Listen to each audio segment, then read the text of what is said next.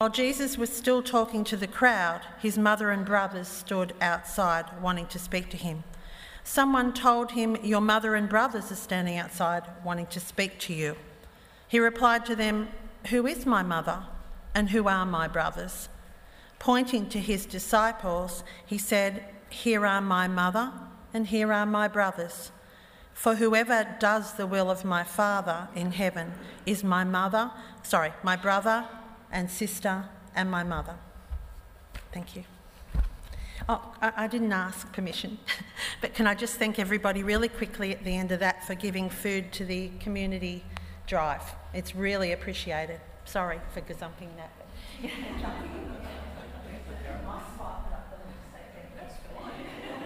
Wonderful. Thank you. That's great. Well, here we go. You ready?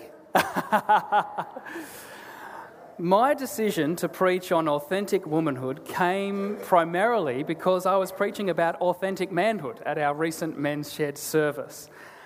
I knew it would put me out of my comfort zone, but I reasoned that as a minister of God's word, surely I don't have to be a woman to examine the scriptures and see what it means to be a woman from God's perspective. As I began to explore biblical passages that are directed towards women, at first glance, that assumption didn't exactly hold up. You see, my quest in both of these talks is to explore what God's vision for masculinity and femininity are as described in the Bible. Now, whilst men and women are intrinsically tied up with each other, and both men and women are created in God's image that together offer a fuller picture of God's glory, my goal was to focus on the uniqueness of each gender independent of each other.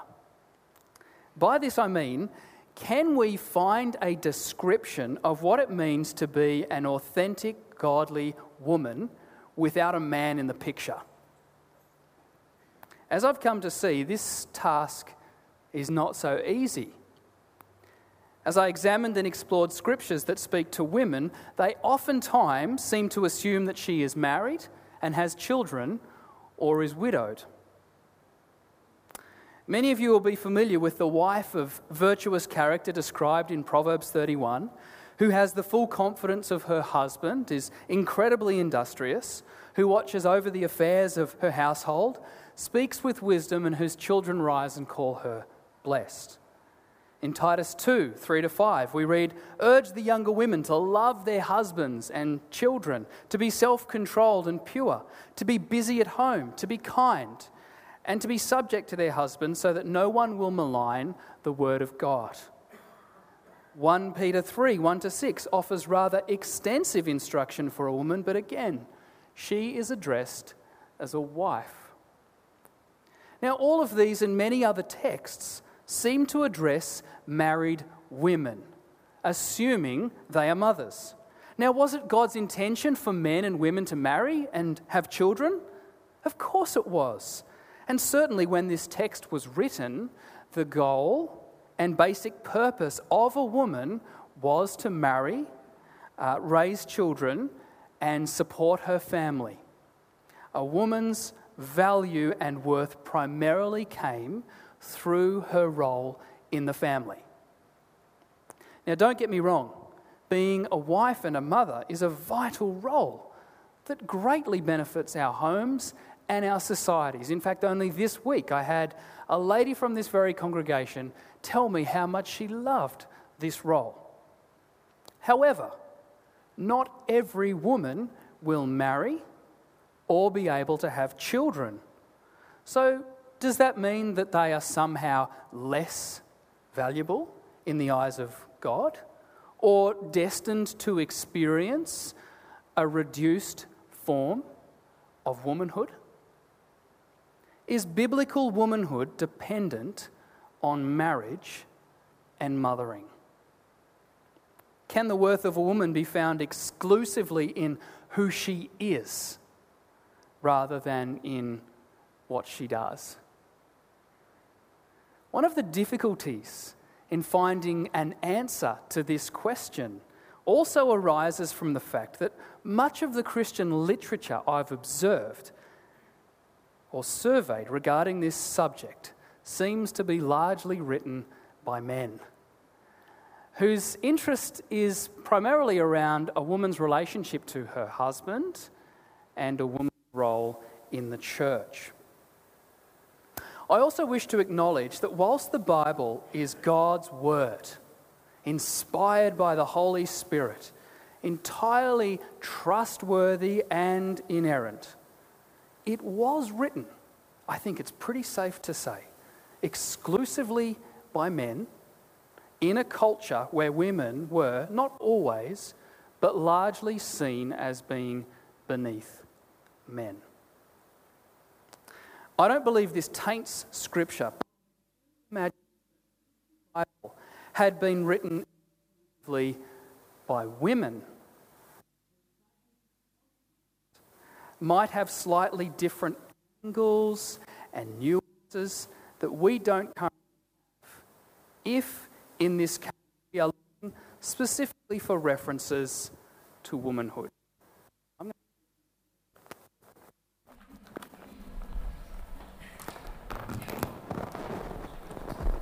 You're all being very good listeners.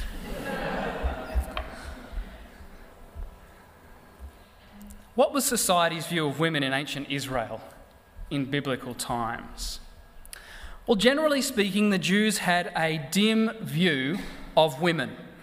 Jewish women were not allowed to receive an education, hence they were largely uneducated. Their only training was in how to raise children and keep house. Women were also largely excluded from worshipping God. In Herod's temple, the women were limited to one section. The men's court was located 15 steps above the women's section, highlighting their superiority and granting them more privileges in worshipping God than women. A woman had no voice in her marriage. Her father decided whom she would marry, when she would marry, and why she would marry. A woman could not, under any condition, divorce her husband. Only a man could initiate a divorce. Jewish women were to be seen as little as possible in public. In fact, young men were warned about talking to women in public, so much so that it was a shame in ancient Israel for a man to talk to a woman in public. Consequently, most women stayed out of the streets. So in Jewish culture, women were regarded as inferior to men. They were regarded oftentimes as property, just like cattle and slaves. And it was not much better in other surrounding cultures. In fact, ever since the fall of humanity, women have been regarded as second-class citizens, responsible for sin and inferior to men. But something happened that changed all of that. Jesus came. In Jesus, we find God's view of a woman. Not man's view, but God's view.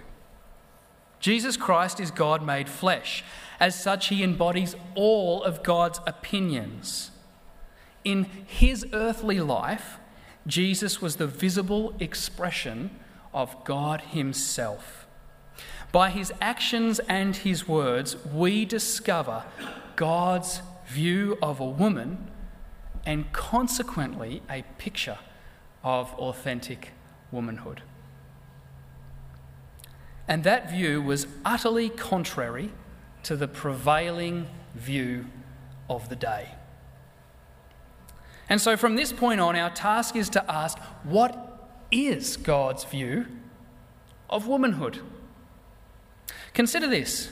When God decided to make his entrance upon this planet, he visited a woman.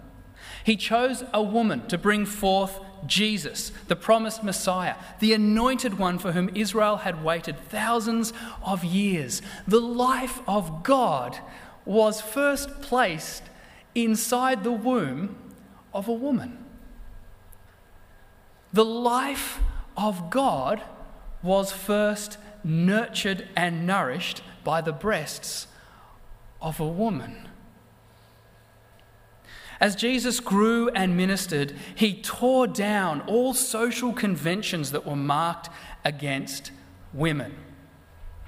And I'm sure this is in no small part due to the amazing woman who had the largest feminine influence in his life.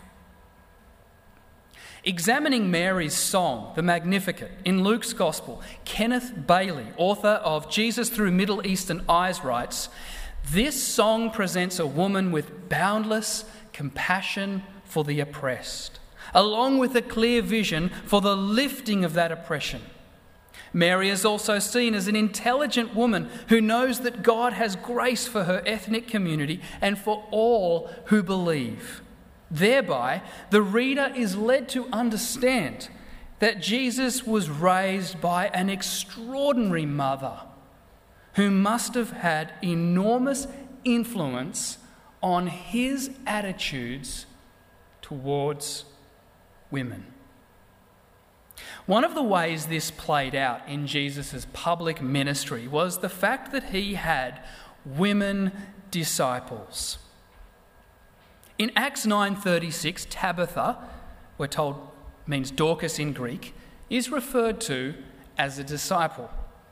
And in Matthew's Gospel, in the account that Carol read, there is an incident where Jesus' family appears and asks to speak with him.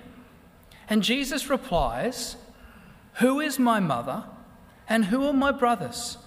pointing to his disciples. He said, "Here are my mother and my brothers, for whoever does the will of my Father in heaven is my brother and sister and mother."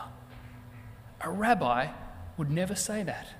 He would say, "Here are my brothers and my uncles," but never mothers and sisters. Jesus gestures towards his disciples, whom he addresses with male and female terms. Rabbis did not have female disciples. And without going into great detail, this in and of itself was completely unconventional and demonstrates God's high value of women. On one occasion in John 8, Jesus rose to the defence of a woman caught in adultery. He effectively became her attorney and saved her life. Jesus was noted for befriending sinners. He dined with prostitutes and tax collectors.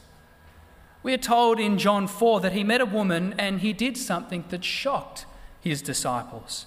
He talked to her in public and was not ashamed to do so. Not only was she a woman, but she was a divorcee. But not only was she a divorcee, she was actively living in immorality. Yet not only was she a woman, a divorcee, an adulteress living in sin, she was worse than a Gentile. She was a Samaritan, a person with whom Jews were never to talk. So in a culture where men were completely discouraged from ever talking to women in public, the Lord Jesus talks to a divorced, adulterous Samaritan woman in public. And he forgives her of her sins, and he's not ashamed to do so. This is God's view of a woman. Jesus had a custom of using women in his parables and making them the heroes. He never spoke down to women. In Luke 15, he talks about the woman who searches her house for a coin and finds it and celebrates. In Luke 18, Jesus spoke of the woman who was unrelenting in the presence of an unjust judge who honoured her for her persistence. In Luke 21, he spoke of the widow who dropped all the money she had into the temple treasury and praised her for doing so. Now, we need to understand that rabbis of the day would never use women to illustrate a situation or a principle or a teaching of God. It was completely unknown. Now, we read these scriptures where Jesus highlights or uses a woman and we think nothing of it. But this was radical in his time. And this, my brothers and sisters, shows us God's view of a woman. On another occasion in Luke 7, we read that Jesus was dining with a self-righteous Pharisee, and in walked a woman. But this was not just any woman. She was a woman of the streets, a prostitute. Upon seeing the Lord, she dropped down to her knees and did something that was most alarming. In the presence of Pharisees, this woman unbound her hair and poured costly perfume upon the feet of our Lord. I don't like using this term, but she was seen as an unclean woman. And she touched Jesus in public. She wept and washed his feet with her tears and dried them with her hair. This scandalous and improper act mortified the self-righteous Pharisees. At that moment, these religious leaders lost all respect for Jesus and doubted whether he was a true prophet. But was Jesus ashamed? Not at all. Because this is God's view of a woman. But that's not all. In Matthew 9, Jesus allowed an unclean woman to touch the hem of his garment, bringing instant healing to her illness. And he was not ashamed. In fact, he highlights and praises her and illustrates her as an example of great faith. At his greatest hour of need, most of Jesus' male disciples fled, but the faithful women stayed with him. They didn't leave. They followed him up to Calvary to do what they'd been doing all along, comforting him, taking care of him, tending to his needs. And they watched him undergo a horrific crucifixion that lasted 6 long hours. Following his death, it was the women who first visited his burial. Even after his death, they were still following him. They were still taking care of him. And when he rose from the dead, the first faces he met, the first eyes that were laid upon him were the eyes of women. And it was to them that he gave the privilege of announcing his resurrection, even though their testimony would not hold up in court. This is God's view of a woman. It is overwhelming. As I examine and read each and every one of these stories where Jesus encounters women, their marital status makes no difference to how he views them. What does boil to the surface is just how incredibly valuable women are in God's eyes. Ladies, God values you, not for what you do, as wonderful and necessary as that is, but for who you are. The image that comes to mind when I think about your incredible value is that of a diamond, precious, rare, multifaceted, delicate. Diamonds in and of themselves are incredibly beautiful, mysterious, and costly. They are treasured, cherished, and to be treated with respect. In God's eyes, ladies, you are precious and valuable, like rare, polished diamonds. Men, we are to treat all women with the dignity, value, and respect that they are so worthy of. Not for what they do, but for who they are. Men, we need to take note of how Jesus treated women. and follow suit. Now, there were lots of different passages I explored in preparing for this talk, but there was one phrase that really rose to the top, and it's from the book of Ruth, about Ruth. In case you are unfamiliar with the story of Ruth, it's a beautiful little 4-chapter book which offers great hope to Israel during a very dark period in their history. It follows directly on from the book of Judges, which is a story of Israel's descent into ungodliness and self-destruction. During the days of the Judges, there was a famine that got so bad, people were forced to leave the land in order to survive. And so this book follows the story of one family, Elimelech, Naomi, and their 2 sons. They left Bethlehem to become foreigners in Moab. During their time away, the 2 sons marry foreign women, Orpah and Ruth. Tragically, all 3 men in the story die, and all 3 women become widows. Now, at this point, Naomi decides to return to her hometown, urging her daughters-in-law to stay in their country and remarry. But Ruth refuses to leave Naomi and chooses to become a foreigner herself. She famously declares to her mother-in-law, "Where you go, I will go, and where you stay, I will stay. Your people will be my people, and your God will be my God. Where you die, I will die." This is an incredible act of selflessness, wishing to honour and stand by Naomi, leaving behind her own flesh and blood, mother and father. Without going further into the story, there is a point where Ruth is referred to as a woman of noble character. In fact, that is her reputation amongst the whole town. What a beautiful description. A woman of noble character. Character is all about who you are and the choices you have made to get you to where you are today. Now, in spite of my efforts to craft these 2 talks on authentic manhood and authentic womanhood, at the end of the day, the Bible never commands us to strive for authentic manhood or authentic womanhood.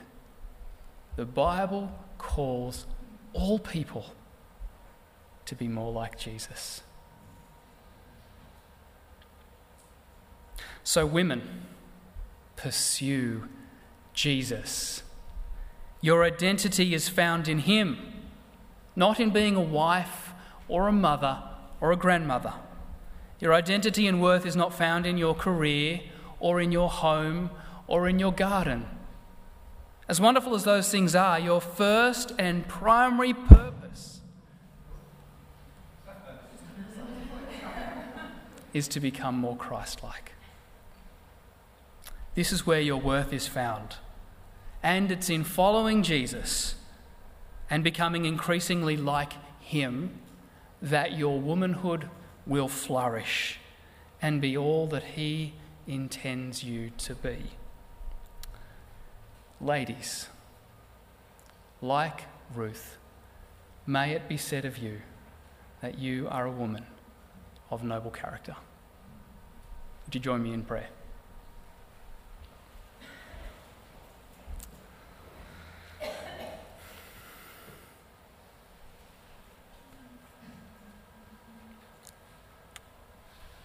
Father, Son, and Holy Spirit,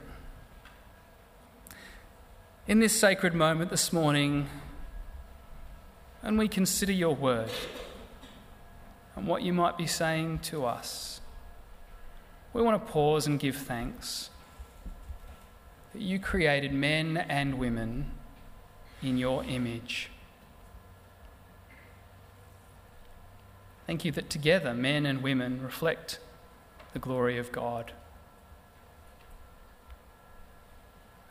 Lord, I want to say thank you for the ladies here today. Thank you for the precious gift that they each are to us as a church and to our families. And this morning, Lord, we want to honour them because you do.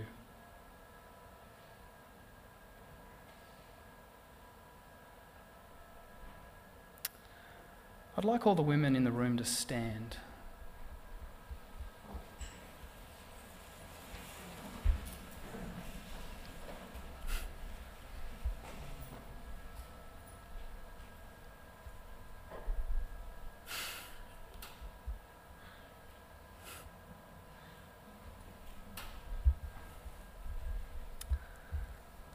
Women, your value and worth comes from who you are in Jesus. He loves you. He values you and cherishes you. And he wants you to know that. Can all the men in the room please join me in giving these beautiful ladies a hand?